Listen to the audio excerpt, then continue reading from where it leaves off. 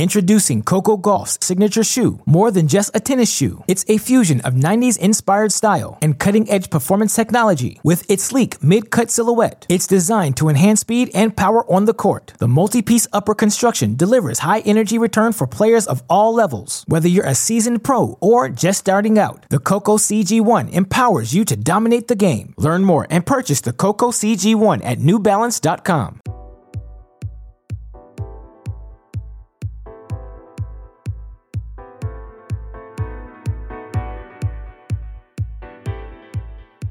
Welcome to Great Shot. This is the Great Shot Podcast, a Crack Rackets and Tennis Channel Podcast Network production. My name is Alex Gruskin. Let's get right to it. So many storylines right now floating throughout the tennis world, of course, all of us wondering how much tennis we're actually going to get to see during the rest of this 2020 season. That is a topic New York Times writer, host of the No Challenges Remaining podcast, Ben Rothenberg, and I covered at length in our Tuesday, or was it a Monday GSP? I don't even remember at this point, where we talked about the biggest storylines remaining in this 2020 season. Of course, we looked a little bit forward to 2021 as well. Some of the things we talked about.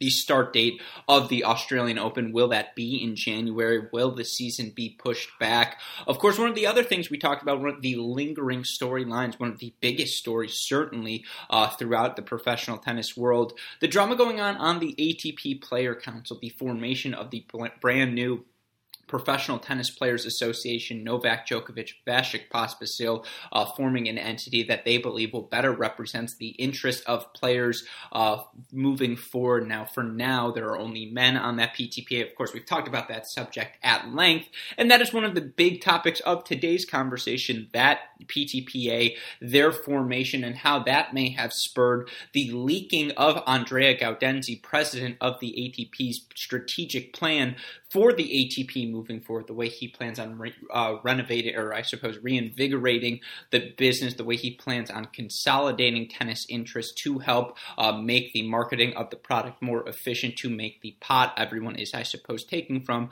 that much bigger. And there is no better person I could think of to bring in to discuss these topics than a returning champion of our Cracked Rackets podcast. Of course, hopefully all of you by now are reading and know his work for Sports Business Journal, Sports Business Daily. Of course, I'm talking about Brett McCormick, who joins the show today to talk about that plan. Now, of course, he was actually able to read Gaudenzi's 92 plan outlining the strategic future for the ATP, and he wrote multiple pieces off of that plan. Again, you can find that actually with no paywall on the Sports Business Daily website. And that's really the subject of our conversation. We talk about the formation of the PTPA, why they decided the U.S. Open was the time to formally announce their beginning, despite having a few details still left to work out, to say the least. And then, of course, we go into the weeds on the ATP plan moving forward, what Gaudenzi did talk about, what they didn't talk about, what opening that may leave for the PTPA, and so much more.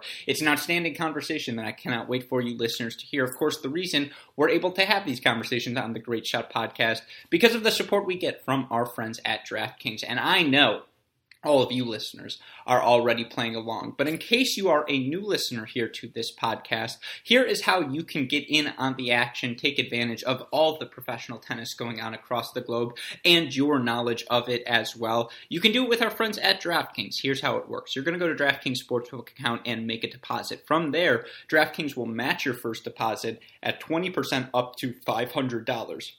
It gets even better after that. You're going to make your first bet, and DraftKings will also match that with a risk-free first bet up to $500. Just go to dkng.co/crackedopen to play.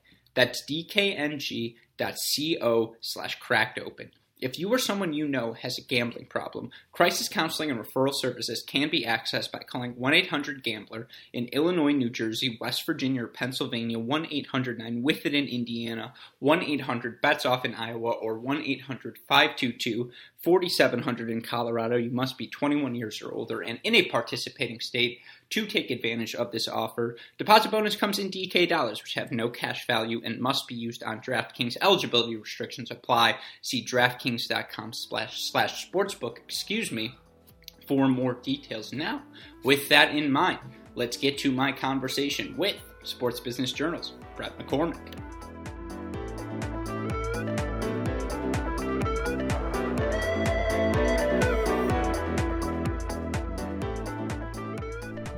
Introducing Coco Gauff's signature shoe, more than just a tennis shoe. It's a fusion of 90s inspired style and cutting-edge performance technology with its sleek mid-cut silhouette. It's designed to enhance speed and power on the court. The multi-piece upper construction delivers high energy return for players of all levels. Whether you're a seasoned pro or just starting out, the Coco CG1 empowers you to dominate the game. Learn more and purchase the Coco CG1 at newbalance.com. Joining us on the podcast now, our returning champion here on our Cracked Racquet shows. Of course, there is no one more in tune to the daily goings-on of the business side of the professional tennis world than today's guest. You, of course, know him from his work for Sports Business Journal, for his Sports Business Daily issues, and, of course, a man who's not afraid to pimp out his work, as he told me before we started today's show.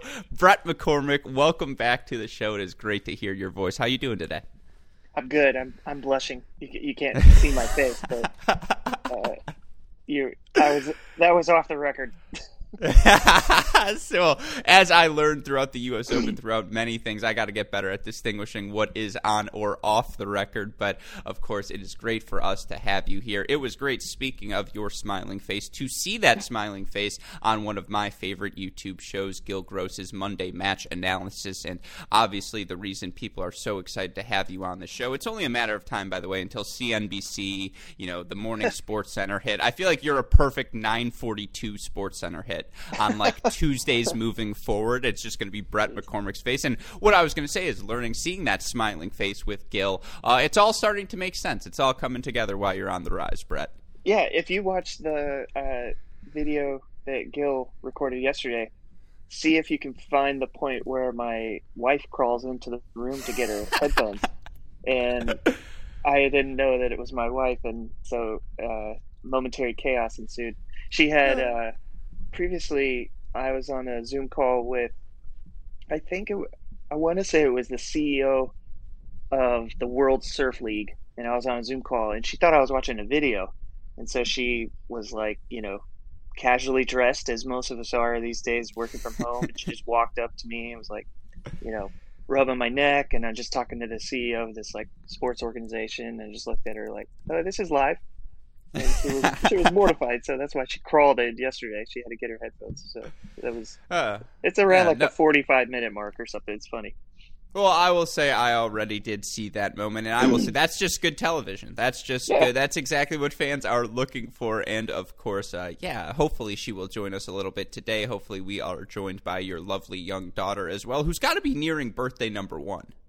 She's 7 months last week. So, mazel tov, of course, to you and your family. And obviously, it is great to hear you are doing well. And it is great to see, obviously, and read all of your work because, seriously, there are so many day-to-day updates, so many developments right now in not just, the professional sporting world, but obviously professional tennis in general. One of the biggest stories we would probably be talking about more frequently if it wasn't such a chaotic time in pro tennis, the formation of the Professional Tennis Players Association, the PTPA, another acronym to throw into the tennis mix. And obviously, that was a significant moment during this past season. And I know you have had the chance to not only speak with Andrea Gaudenzi about, the ATP's strategic plan moving forward, which I want to talk about, but you also had the chance to speak with Vasek Pospisil, who, of course, is one of the founding members of the PTPA. And so I want to start our conversation there because I feel as though that may have been a big inflection point in professional tennis history. And I know there's a lot still to be figured out with the PTPA, but speaking with Vasek Pospisil, speaking with people who were around this decision for the PTPA to formally announce their presence to, I suppose, officially, I don't know if they're officially chartered, but officially become an organization. What do you think led to the PTPA deciding now is the time? Yeah, that's I think the question a lot of people had, and it's an issue with the 30-year-old structure of the ATP. It's supposed to be a partnership the tournaments and the players work together for the better of the ATP, and they just this group just doesn't feel like the partnership is working, which I think a lot of people would agree with. I think that in recent years, continually you've had the the two blocks, the tournaments and the players vote with each other, and then you kind of end up in gridlock, 3-3, and then the chairman has to break the tie, which is politically suicidal for them. Which Mm-hmm. Chris Kermode could probably tell you a lot about that. Puts the chairman in a very difficult position. And the point was to never get there in the first place, but it's become U.S. Congressy in how it's just everybody just votes for their side. So that is a legitimate issue that needs to be worked out. The timing of it though was curious. I talked to Vasek for the first time it was late January or February. I think it was after the Australian Open, and he was basically saying, keep an eye on the U.S. Open. We're gonna bring this up, and you know, I forgot all about that because of everything that happened, in the next month and then the month since. Um, but the timing of it was off, in my opinion, and I'll say too, I'm not advocating for either side. And Vasek is a really nice person, and I always enjoy talking to him. Um, but I just think the timing was off because it just came off poorly for the players. The tennis had really been hammered this year. I wrote something yesterday that of the 59 tournaments on the WTA tour, counting the slams, 45 have been either canceled or postponed this year. And so that's significant. ATP would be probably a little less because they've been able to add some tournaments, on 1 year sanctions. But the sport has been hammered this year, and so to create, to announce this group at the U.S. Open, which, as we're getting further away from it, we're realizing more and more how much of an accomplishment that was. It was sort of like a celebration of, okay, tennis made it through this and is back in some sort of way. And to announce the existence of a group that at the moment, really its only platform is that it wants to increase pay for players. Its main platform. There's a few other issues they have, but any player group is going to be in tennis is going to be worried about pay. Just I think rubbed people the wrong way, and then they didn't have the women on board yet, which also in this day and age is not a good look. That was kind of ding their credibility right there, even though they probably could have had the women on their side. I think there's definitely WTA players that have some of the same issues with their tour, which is pretty similarly set up. And the fact that I talked to him in February and they really had nothing put together.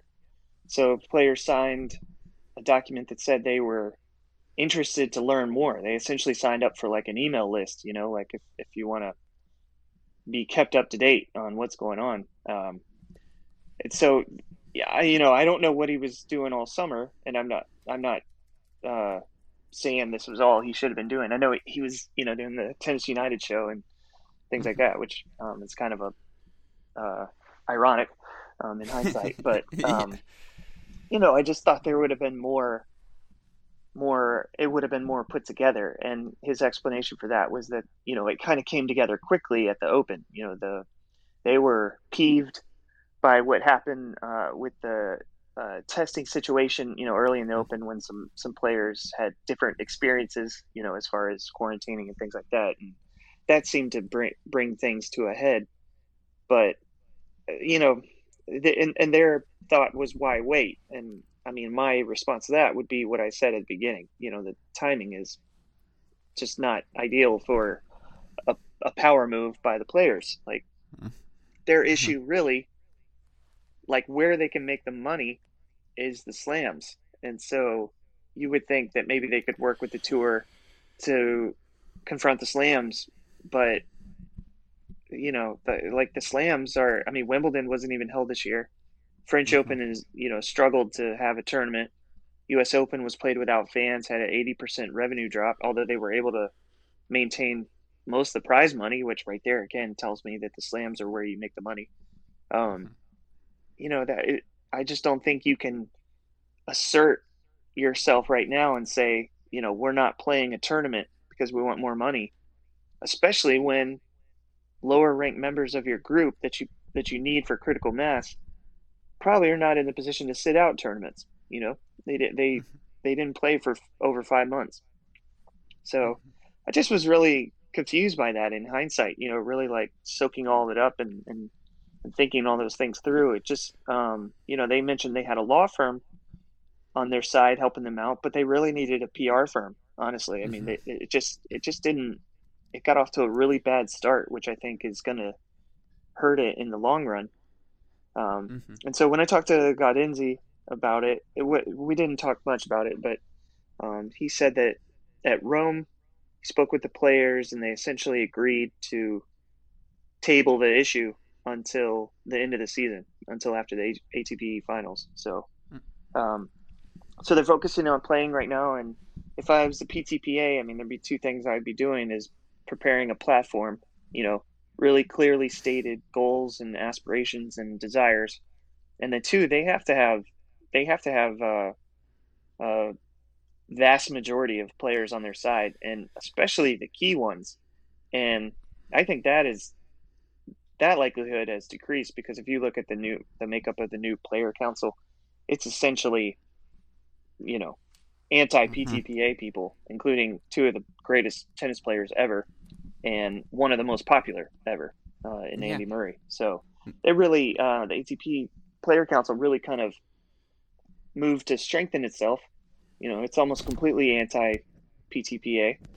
And so, they really got a battle on their hands to continue to exist, because if those top guys don't move to the PTPA side, there's going to be a lot of followers that are just like, you know what, forget this.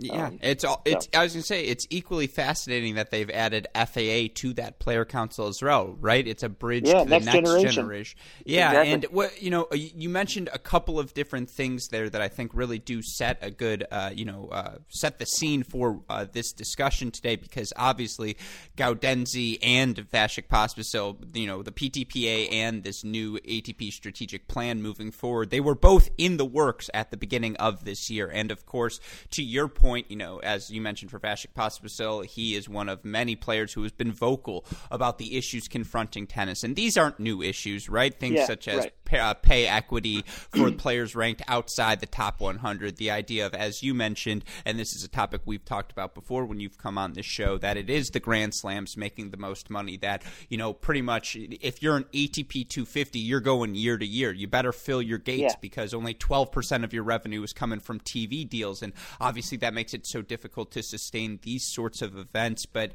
to get to your point on the PTPA, and I completely agree with you, and it is worth reminding, this is not an advocating or us going against one group or the other, to point out the fact that the PTPA, you used the word rushed. That's exactly it. You should never be forming an organization before your platform is released, before it's clear what your organization stands for. And the people I happen to talk to are usually players ranked outside of the top 100, and the appetite for this organization is there, particularly amongst the new wave of players, those players 26, 25 and younger, who just are not happy with the status quo. And I talked about this with Ben Rothenberg. It's very eerily, there are eerie similarities between the politics of professional tennis and politics in nations across the world right now, in that there are institutionalists and then there are just people who want to blow it all up.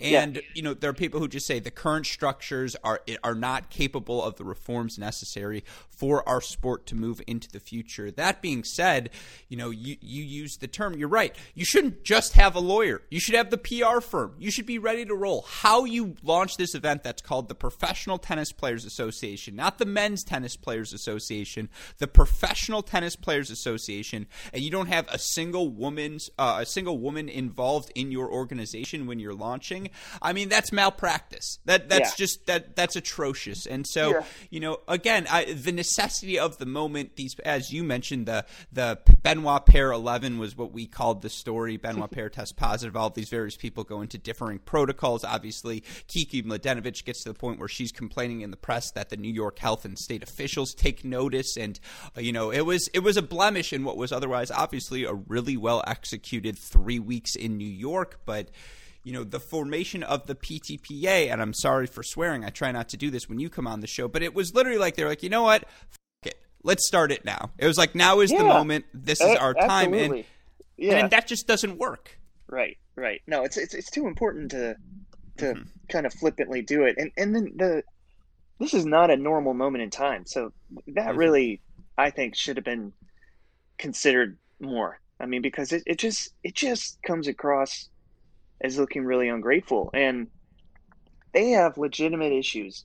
Like they are outmatched at the negotiating table, and they need some sort of. They can't unionize, I don't think, in most countries that the ATP is operating in, but they need somebody akin to like a union head who is not caught up in tennis's, conflict of interest. I would say a sports business expert, lawyer from outside of the tennis world who is familiar with tennis. And they need somebody like that can lead them. They probably, I think they've, I think there are questions about the people they picked to represent them on the ATP board. And so I just think they need more expertise, and I don't think that's a bad or weird request. But beyond the poor timing of it, you had like this was another thing that was weird to me was like, what was the alternative that they had in mind? And so because they can't unionize, the ATP doesn't have to recognize them and could simply ignore them. And if they wanted to play hardball, I doubt they'll do that because they want to maintain some harmony and be able to work with them after the fact. But they could just ignore them. And so in later interviews, I saw Vasek said that the PTPA essentially wanted to replace the player council within the ATP structure.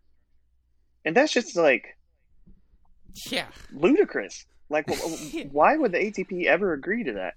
And so you had a situation that in pro sports is very unique. It has its negatives, but it definitely has its positives. Players are not even with what I would call management in almost any other sport in the world. And you see every, couple years you have these labor situations with the NBA, NFL, Major League Baseball, NHL, MLS, and they're very contentious, and it's labor versus management. And so if they pull out of this, and if the players did get a majority and, did get the critical mass, what do you think the tournaments would do? They do the exact same thing. They would pull out, and then you have a labor management situation, and then it gets even more contentious. So you didn't solve anything. You just turned the heat up. And so no, I would say just quick. Yeah, I was going to say quickly just to add to that, because there's so many competing interests at stake, and you're just inflaming the tensions between all of them. Right. And and then how – that would be really, really confusing and complex. But, I don't even know how that would work out, because in other sports where you have labor and management, you don't have the tentacles reaching across the sport like you do in tennis, from – companies like IMG or, agencies that represent players and own tournaments. It would be messy and weird. But another thing that I found really unusual, and that I think was further evidence for this move being kind of short-sighted, was Vasek and Novak, at least, if not the others, have told me, and then Gaudenzi told me, that they were like good with this strategic plan that we're going to talk about later. Like they believe in it and they think it's good. So their issue is not with the leadership of the ATP, it's with the structure. And so my question would be, why would you pull out of the structure to try to replace it when the only way you can replace it is with the approval of the tour? So it's kind of hard to explain, but like they don't have an issue with leadership. So the issue is with the structure. So why not remain within the structure to try to replace it? Keep your seat at the table. Instead, they've, flipped the table on its side and are like, we're only coming back to the table if you allow us to take the place of this body that already exists. I mean, it's just this is a weird thought process to me.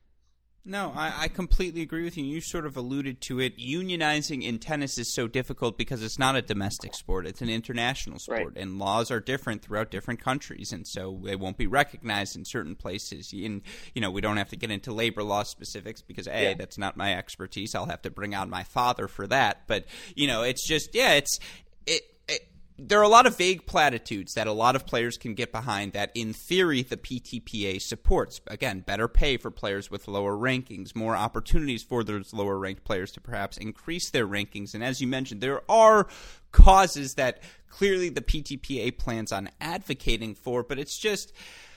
It's so sloppy. It's just like you can't afford to screw this up, and there are so many players who, again, are hungry for some sort of change because the constant push-pull between the ATP Player Council and all of the players on tour is the ATP Tour really focuses on the top two, not the Challenger Tour, really focuses on the top 100 players and ensuring they are well taken care of, ensuring once you're at the top of the game, things look good for you. And, or at least that would be the argument players who are unhappy with the current structure would make, is that the ATP Player Council represents the best players. It doesn't represent all of the players. And, obviously, as you mentioned, to have Federer, Nadal, now Andy Murray on the ATP Player Council, all established names, veterans with respected voices, that was an absolute power move by the Player Council members. And, again, in the immediate, and one thing we know about tennis, there are leaks everywhere, right? This is not, if there's a hurricane coming, you don't want to be in the tennis house because you're just going to get so wet. It's going to leak all over you. But of course,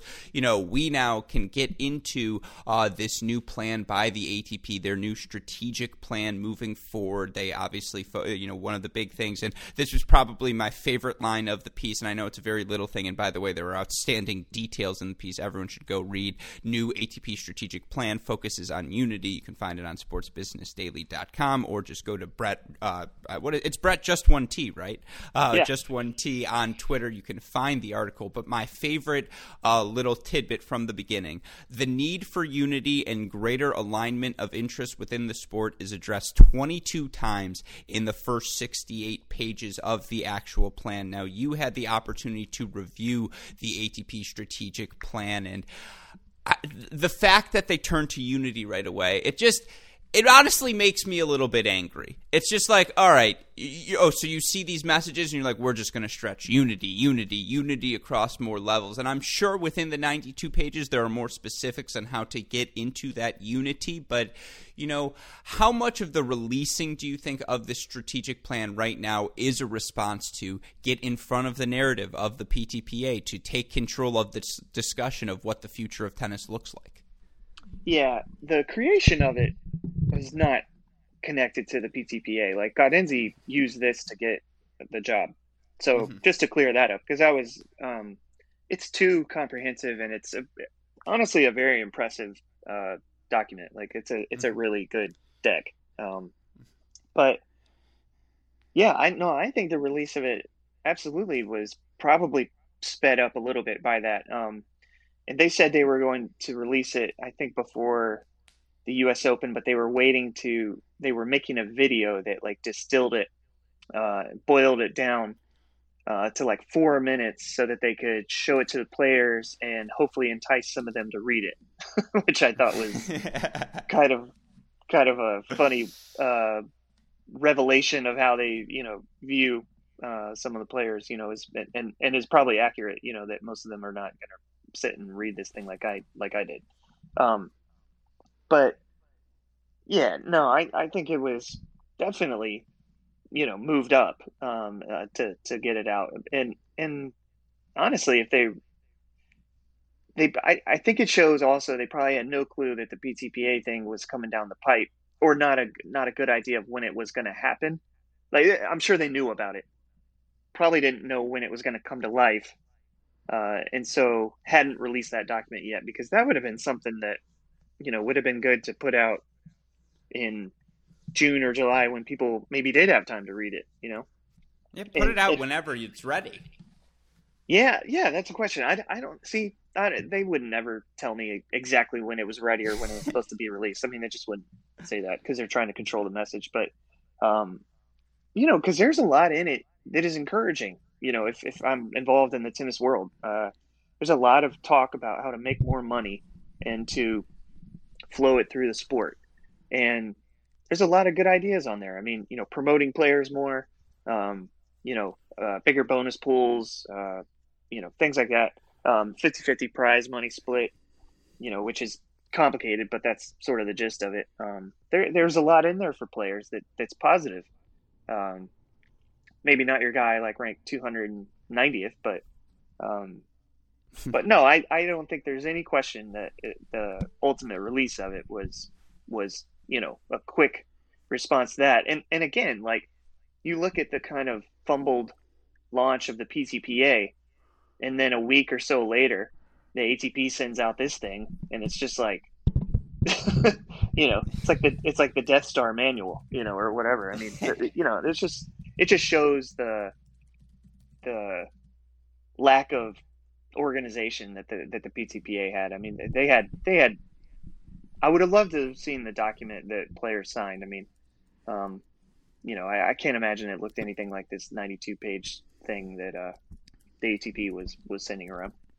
No, I imagine. Now the ball is in their court, by the way, and I do want to talk about some of the notable things that are not in this deal, because I know you, again, have talked before, and for anyone who wants to read the details of this, again, it's in-depth. You can go find it, the article on either Brett's Twitter page or on sportsbusinessdaily.com. And, it is worth mentioning in the article, it says at the top, in no way it is related to the PTPA timing from Gaudenzi about the release of the plan. And as you mentioned, this was his pitch to get the job when the position opened after Chris Kermode was not going to be stay on as president. And this is the expanded version of that pitch. And as you outline in the article, there are really two parts to this plan. Part one focused on 4 different initiatives. Really, to try and, I believe, aggregate the data rights is one of the big things he wants to do to try and grow these sports, to grow the revenue available into the sport. And you say tennis commands just 1.3 of global media rights value, despite being the world's 4th most popular sport. And that's a very niche tidbit, I suppose, for us sports fans out there. But when you say 1.3 of global media rights, despite being the world's 4th most popular sport, what does that mean in terms of, is that an inefficiency from tennis? They're not doing the most to capitalize on their popularity, that there's more money on the table for them? Definitely, that underperformance, would be the way to say that. And like, look at this year alone. You couldn't have fans at the majority of the events since March that have been, or since August, that have been held. And you have these really weak TV contracts, and so that would have been a huge help this year to have better TV deals, to have better streaming deals. In a year where you couldn't have fans. I mean, look at the NFL and basically all the major American sports leagues were able to, do okay even without fans, because they have these really good broadcast deals. And so that's where tennis is. One thing this year really showed is that tennis is overly reliant on in-person revenue. And so that's ticketing, and parking and hot dogs and wine coolers and things like that. And in-person sponsorship, like hospitality stuff, is enormous in tennis, like way bigger than in probably any other sport except maybe golf. And that's, JP Morgan Chase hosting 6,000 clients over 2 weeks of the US Open. I mean, they're whining and dining and impressing people. BNP Paribas Open, BNP Paribas is hosting like 2,000 clients. So these are like enormous events for them. And that's a big reason that sponsors get into tennis. But what do you do when you can't have people at the event? So the strategic plan really speaks to, or really provides a lot of different alternative revenue streams that the sport's currently not getting anything or getting the most out of. And media rights is absolutely probably right at the top. I mean, because it's just an area where tennis really has nowhere to go but up. And so that was that was a big part of it. I mean, there was a first probably like, I'm trying to think, probably 20 pages or so were research that kind of was setting the table. And the counter to that tennis stat you had, the 1.3% of the global media rights value, is American football, which I would assume to include college and NFL. It's the 10th most popular sport in the world. You know, most of its fan base concentrated in North America. And it gets 15% of the global media rights value, which is behind soccer. And there was a category for other that was 17%, but you know, who knows how many sports were in there. It was the second or third, you know, most media rights money was going to American football, even though it's only the 10th most popular sport. So that's a sport that's overperforming. If tennis could even get to average, you know, 5% or something like that, then I mean, you can imagine how many dollars those percentage points equal.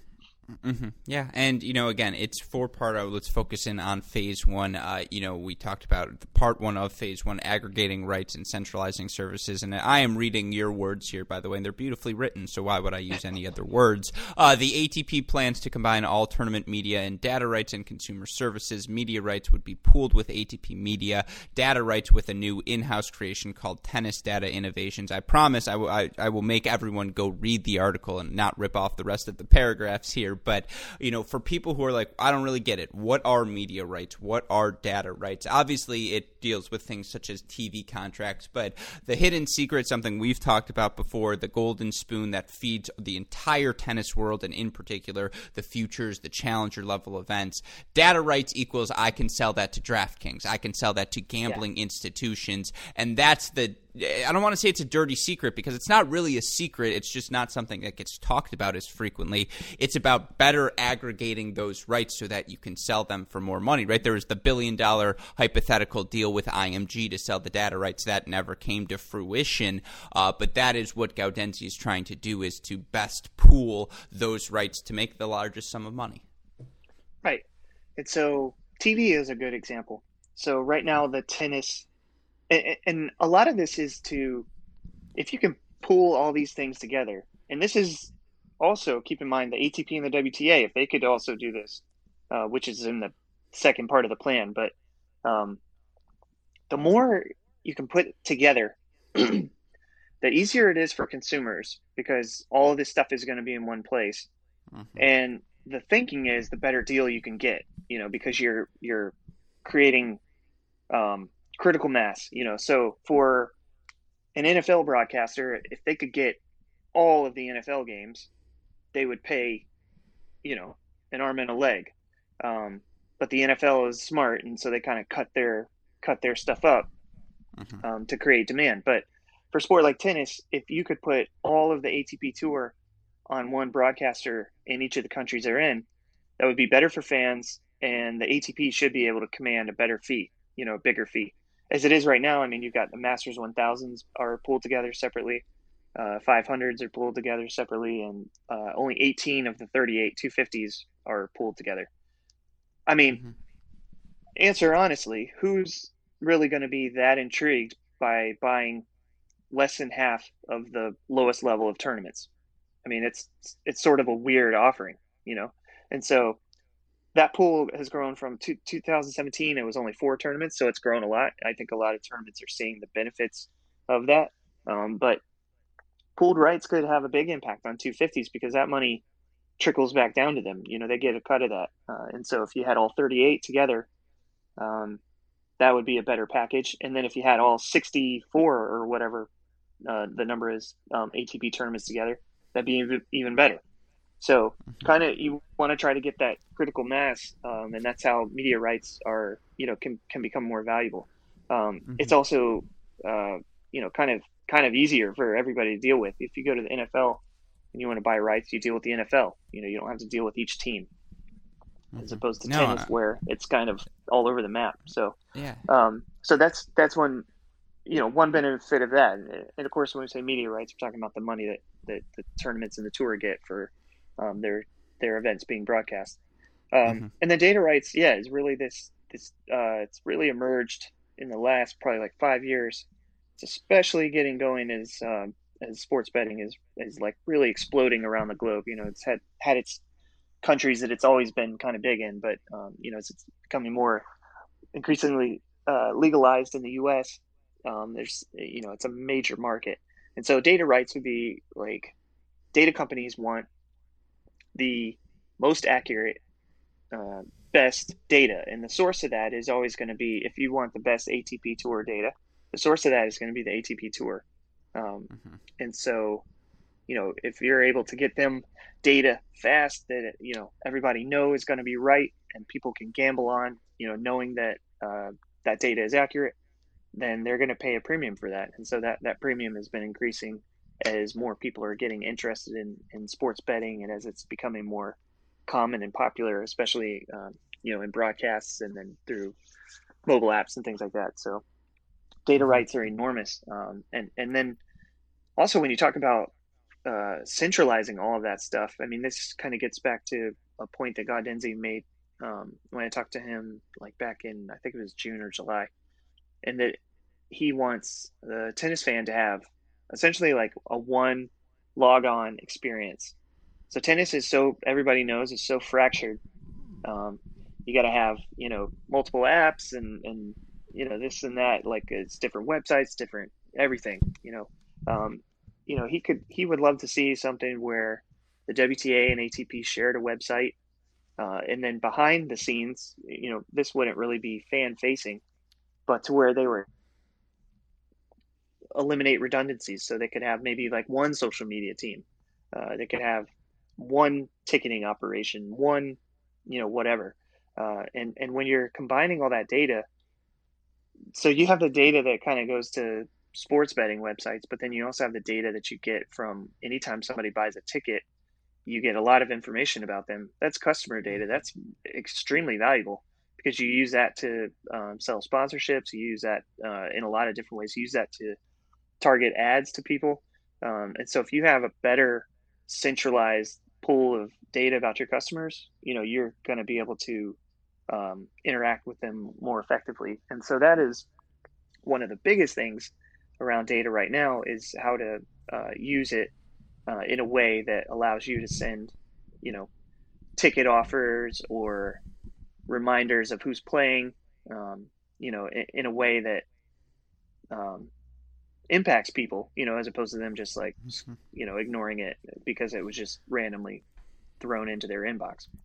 No, that's a really good point about the data rights, by the way, being the fact that as a consumer, if you're going to an event, you're also giving data to these tournaments. I didn't even think about that element as well. And, you talk about the consolidation of media rights, of aggregating all of this so that the ATP can be more efficient, I suppose, with the way they sell the product. One way perhaps that's manifesting itself already, the announcement that Tennis Channel will be the sole carrier of all of the non-slam events on the ATP Tour in the United States starting at the beginning of 2021. And I'm just throwing this out there now because I want to get ahead of the curve, and I've been like, oh, should I say this on the podcast? Should I not?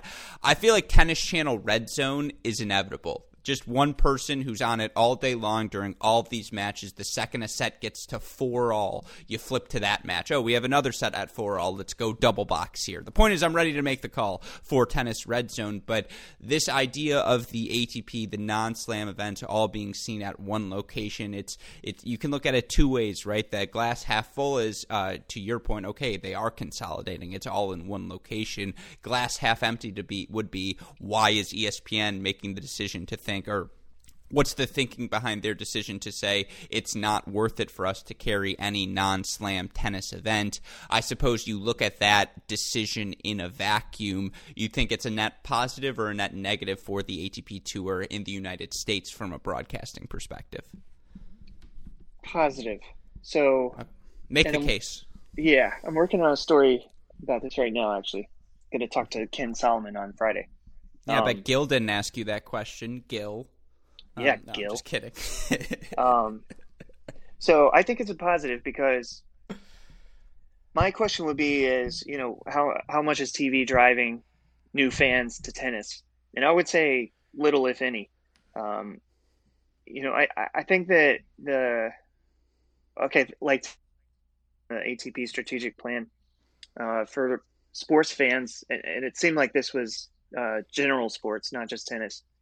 Sports fans, 55% of them are watching live sports, but the other 45% is like highlights, non-live stuff, like on-demand stuff, off the field things, like, little documentaries or whatever, and stuff like that. So highlights was like 30%. So to me, with tennis, those are the things that are driving fandom.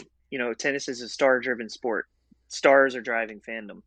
To me, somebody flipping to ESPN randomly and catching the finals of Cincinnati, I don't know that that's driving new fans.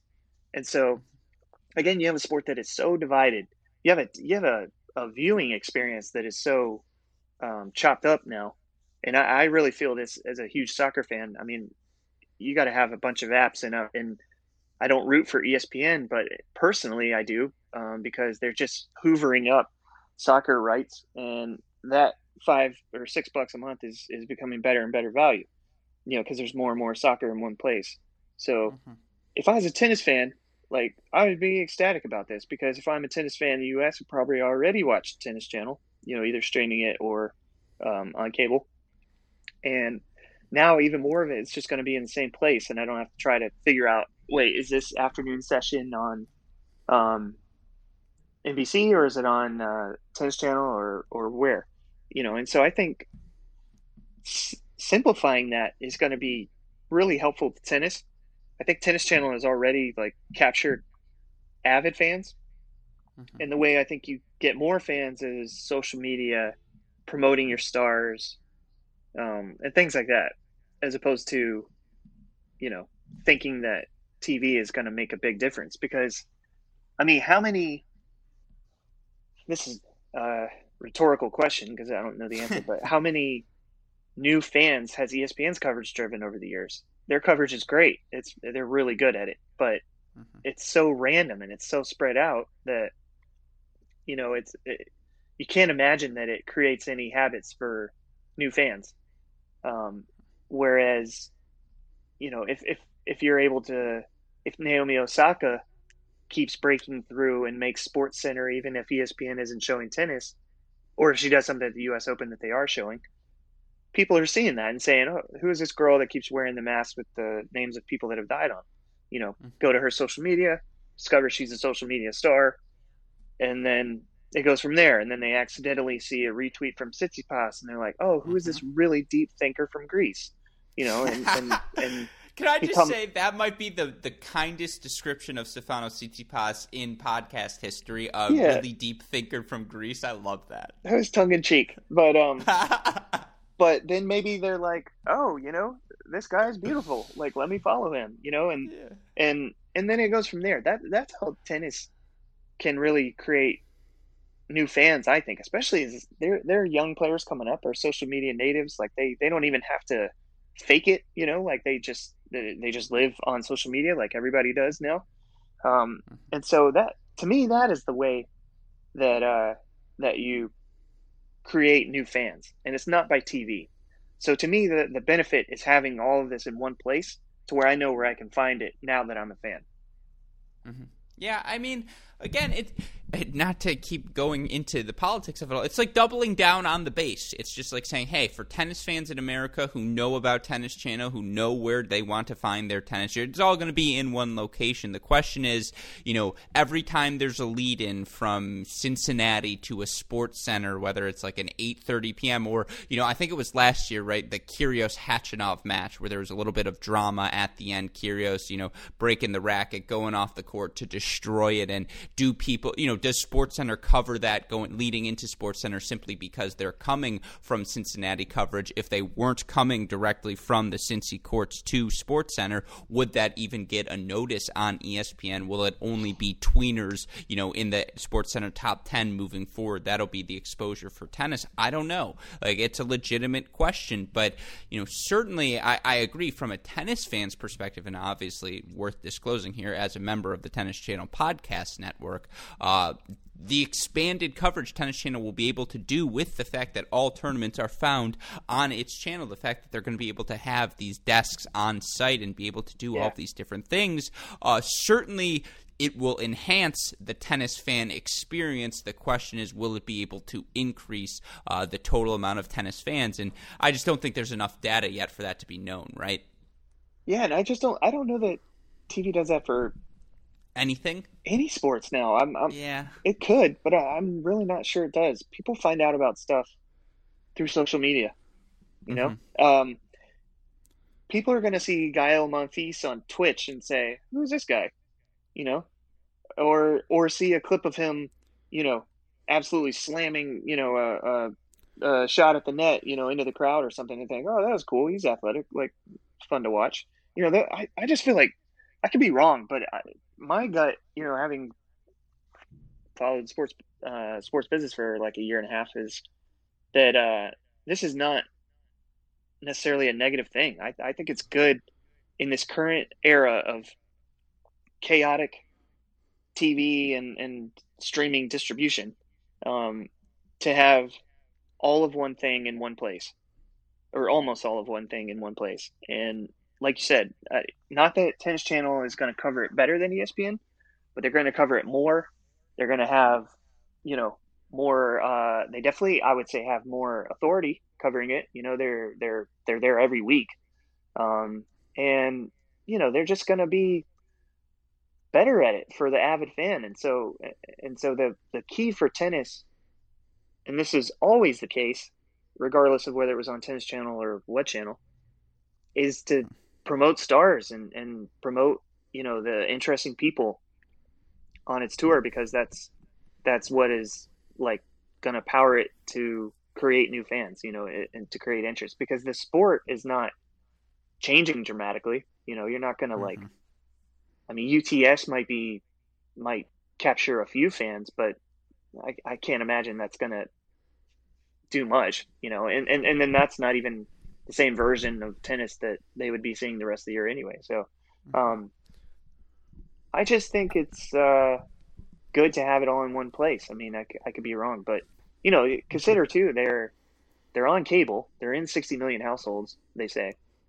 You know, as is True TV and any of the other random channels that people mostly don't watch. But, you know, you still have that possibility in the U.S. of somebody stumbling upon a match, you know, and potentially convincing them to become a fan. But I just think that, you know, having it in one place is a good thing for tennis. I mean, there's countries like Germany and Australia that have 6 and 7 different broadcasters for tennis in their country.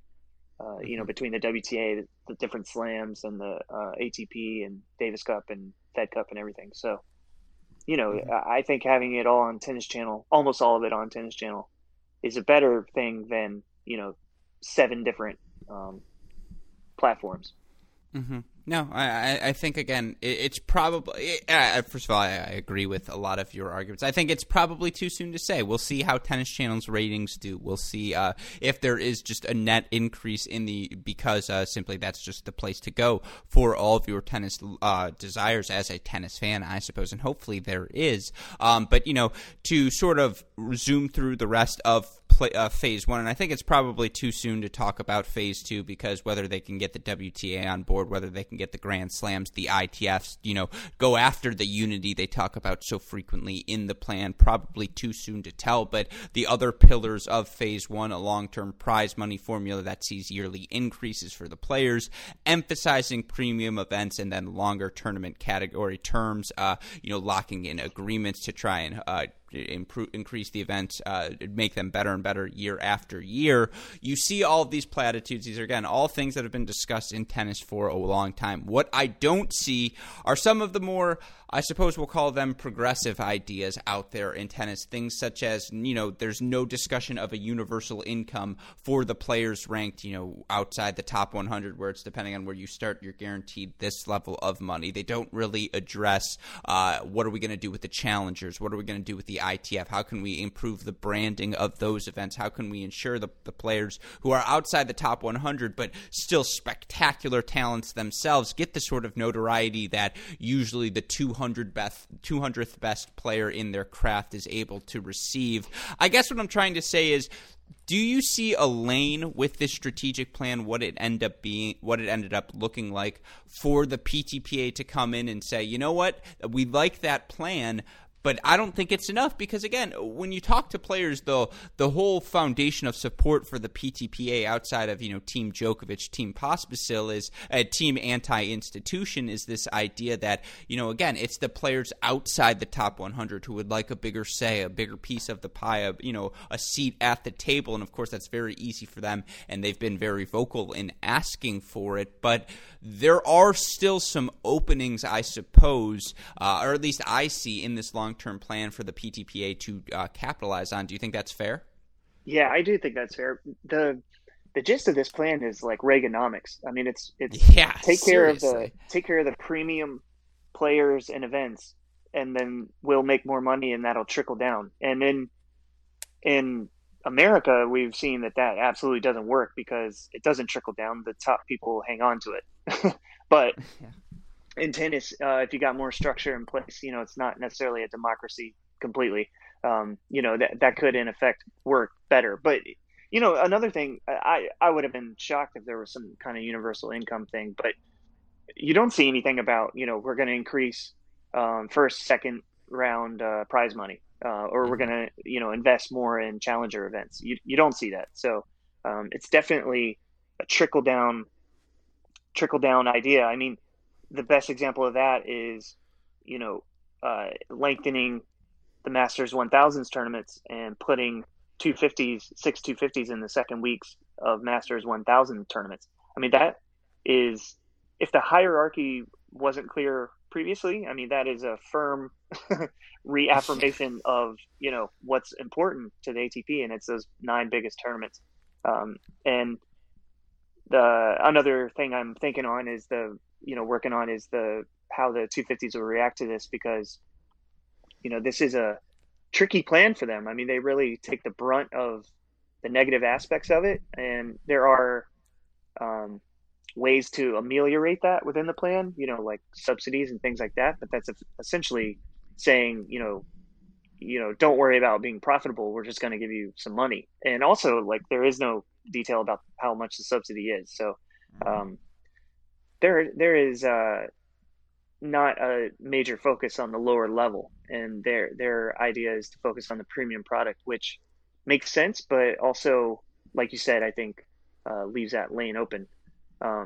Another, if I can add in real fast, another like consistent theme throughout this thing was long-term stability, which I think is something that tennis doesn't necessarily have. And I think the model for this is American professional sports, which doesn't have relegation, like soccer. I mean, if you could, if soccer in the rest of the globe could do it over, owners would never agree to relegation because it, can dramatically crush the value of your franchise, in a heartbeat. And so American sports has stability, which leads to investment. Your team can suck, but they're not going to lose the revenue that they get from being in MLB or NFL or whatever. And so tennis is trying to do that with its top events, give them stability. There's no way, because of this contract, there's no way we're going to drop this certain Masters 1000 event to a 500 level, and knowing that we're not going to do that, we expect you to invest in your facility, in your tournament, and make it better. And that, I think, is a good idea. They're also kind of addressing the revenue issues they've had this year. And another one of those efforts to kind of prop up the 250s is giving equity in ATP Media and Tennis Data Innovations. ATP Media is making a lot of money since it started about 11 or 12 years ago. And giving the 250s equity stake in that, even if it's not a huge stake because the Masters 1000s own a majority of that along with ATP. That's going to be revenue that comes in whether they have the tournament or not. And then Tennis Data Innovations is something they're working on building right now. And this is going to take care of their data rights and also that customer data that I was talking about earlier. And that's a new creation. And so, again, that's going to create more stable revenue, that's not dependent on fans showing up, which should help the 250s who, like you said, really would be hammered in a year like this. I've heard the average yearly revenue for a 250 is like around 125 or 150,000. So, that's not a big that's not a big profit annually. So those kinds of things I think want to create stability in the sport, which will lead to investment, which you see in the U.S. With the stadiums and all the investment that goes into pro sports in the U.S. I think they want to try to mirror that in some ways. Mm-hmm. No, absolutely. And I mean, it's going to be one of the big questions moving forward is how do these tournaments respond, especially for so many of these 250s who weren't able to have events this year. Some of them might be forced to go away. And so that's something we have talked about before. Will they be able to survive? Certainly, they are looking at the idea of long-term stability right now, and they seem quite fond of it. So, of course, again, there's a lot of talk. We have yet to see really action taken on many of these platitudes, on these platforms, on this strategic outline. And again, to expect action to happen overnight, I don't think any of us would expect that. But still, it's a really fascinating time because obviously this year revealed a lot for the ATP, for tennis in general, on, I suppose, the exposure they have, the things they need to do to solidify, as you mentioned, their long-term future. I guess as you're looking at the strategic plan, anything we didn't mention that you would like to just pop in quickly? Is there any other detail that you think maybe might become crucial in these early phases of unveiling this plan? Yeah, well, so they were supposed to have it approved by the end of the year. So seeing if that happens will be, I think, really important because, the revised tournament calendar was supposed to take place in 2022. I don't know that any of this stuff would necessarily be in effect next year, but like Tennis Data Innovations will be, but yeah, it was supposed to be agreed upon by the end of the year. And so I would think the ATP finals will be important for the tour business-wise, not just to host that event and kind of try to limp across the finish line, but there's some really important things to figure out. If I'm a 250, I need to know how much the subsidy is going to be. I mean, which tournaments are going to go into that second week, because that is, if not necessarily a death knell, but that was significantly change how your business operates.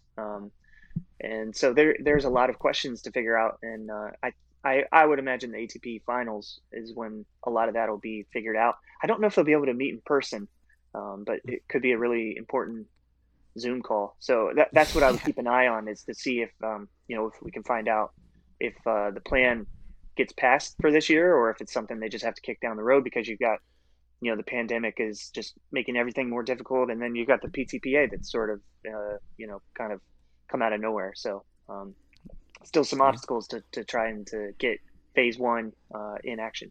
Yeah, it's a fascinating time right now in the tennis world, certainly. I completely agree with you. It's funny, you talk about 250s coming in the second half of Masters. It was a lifetime ago, but the Phoenix Challenger was supposed to be the second week of Indian Wells, right? And you saw the draw. I think they played it in 2019. They were going to have it again in 2020, and the draws are stacked because for all of these players who lose early in Indian Wells, want to get some matches in before Miami, that's what they turn to, the idea of having a 250 event, follow that up immediately. Just a lot of fascinating developments. And of course, again, these are all things you've written about on Sports Business Journal, for Sports Business Journal. You can find it at sportsbusinessdaily.com. Things such as the PTPA, things such as about the strategic plan, your conversations with Andrea Gaudenzi. Of course, you've also written some other really cool things that I just want to mention briefly. And the one, we were hoping to have you on the podcast a few weeks ago. Obviously, there has been so much going going on in the tennis world. But at the beginning of September, you wrote about how 50 years ago, 9 women really changed the future of women's sports forever with the founding of the Virginia Wade Tour, ultimately the WTA. Just a brief synopsis for our listeners why they should absolutely go read the story of the original 9. Well, it's told in their voices, so I did an oral history, which is cool. There's some interesting stuff in there, including why they're all looking at the in a certain direction in that photo, except for Nancy Ritchie, and just about how that came about, because that moment I think is criminally overlooked in sports history, women's history, American history, global sports history. You can cut it up any way you want, but that was just the courage it took at that time. When we're talking about the Mad Men era, like women are supposed to look pretty and stay in the kitchen. I mean, the courage it took to risk their careers. Most of them were young, should have had a lot of tennis left in front of them, and they risked it all to try to, make a stand, and succeeded wildly. I mean, women's tennis is it's not even close to any other women's sport, as far as no other women's sport is close to women's tennis as far as revenue and sponsorship and star power. And these women are why. I mean, there wasn't another major event like this in women's sports probably until the 90s, when you had the formation of the WNBA and then the women's soccer team in the Olympics. So I mean, they were at least 2 decades ahead of a trend that emerged from Title IX. So they're really cool women. It was really neat to talk to them, and it's, I think, worthy to read the story in their own voices, to as they remember something that happened 50 years ago, but the impacts of it are felt every day. Yeah, it's an outstanding piece. And again, as you mentioned, you get to hear from these players directly, which is something all of us can take away from, learn so much from what they were going through, the fight they all had. And again, that piece called 50 Years Ago, 9 Darling Tennis Players Changed the Course of Women's Sports Forever.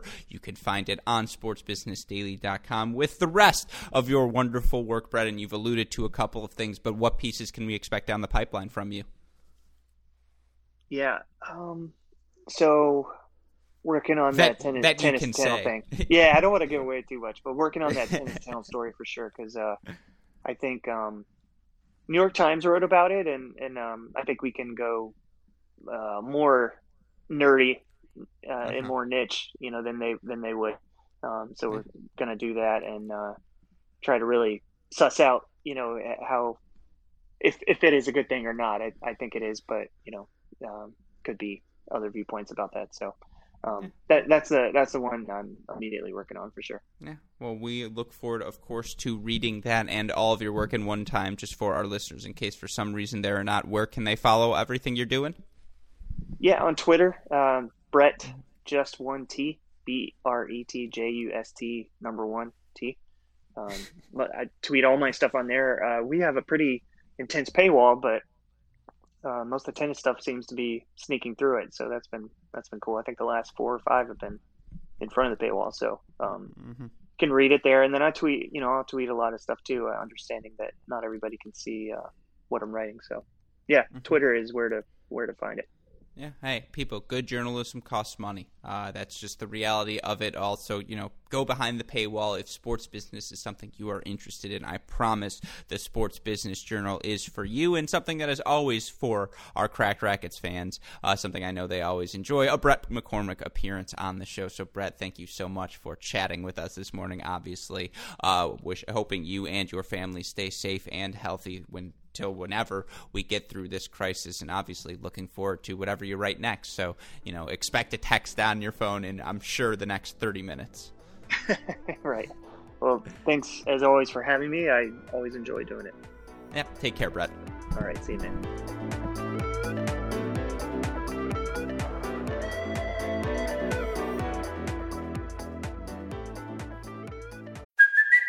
it's Kaylee Cuoco for Priceline. Ready to go to your happy place for a happy price? Well, why didn't you say so? Just download the Priceline app right now and save up to 60% on hotels. So whether it's Cousin Kevin's Kazoo Concert in Kansas City, go Kevin, or Becky's Bachelorette Bash in Bermuda, you never have to miss a trip ever again. So download the Priceline app today. Your savings are waiting. Go to your happy place for a happy price. Go to your happy price, Priceline. Hope all of you enjoyed my conversation with Brett McCormick. Of course, again, please be sure to go check out his work at Sports Business Journal. Yes, some of that comes behind a paywall, but good journalism costs money, and that is what the team at Sports Business Journal is doing. It's very niche, but if you are into the weeds, the intricacies, that's the word I was looking for, of the business of sports, that is absolutely the resource for you. And again, a huge thank you to Brett for taking the time to chat with us. If you have missed any of our content here at Cracked Racquets, you want to hear my conversation with Ben Rothenberg, where we talk about, of course, the biggest storylines here down the stretch of this 2020 season. You want to hear recaps of all the action going on, of the events on tour. This week we're in Antwerp, Cologne, and Ostrava. Of course, that would be on the Mini Break podcast. You want to read some of our written articles, our YouTube content. You can find all of it on our website, crackedrackets.com. Of course, if you need the more immediate updates, Twitter, Instagram, Facebook, YouTube, we are at Cracked Racquets. You want to message me directly, I'm at Great Shot Pod. Shout out, as always, to our super producers, Max Slater and Daniel Westa, for the of an editing job they do day in, day out. Shout out, of course, to our friends at DraftKings as well. If you are not already, please be sure to play along with us by going to dkng.co/crackedopen. But with that in mind, for my wonderful guest, Brett McCormick, our super producers, Max Fligner and Daniel Westoff, our friends at DraftKings, and all of us here at both Cracked Racquets and the Tennis Channel Podcast Network, I'm your host, Alex Grusk, and you know what we say. Hey, great shot. And we'll see you all next time. Thanks, everyone.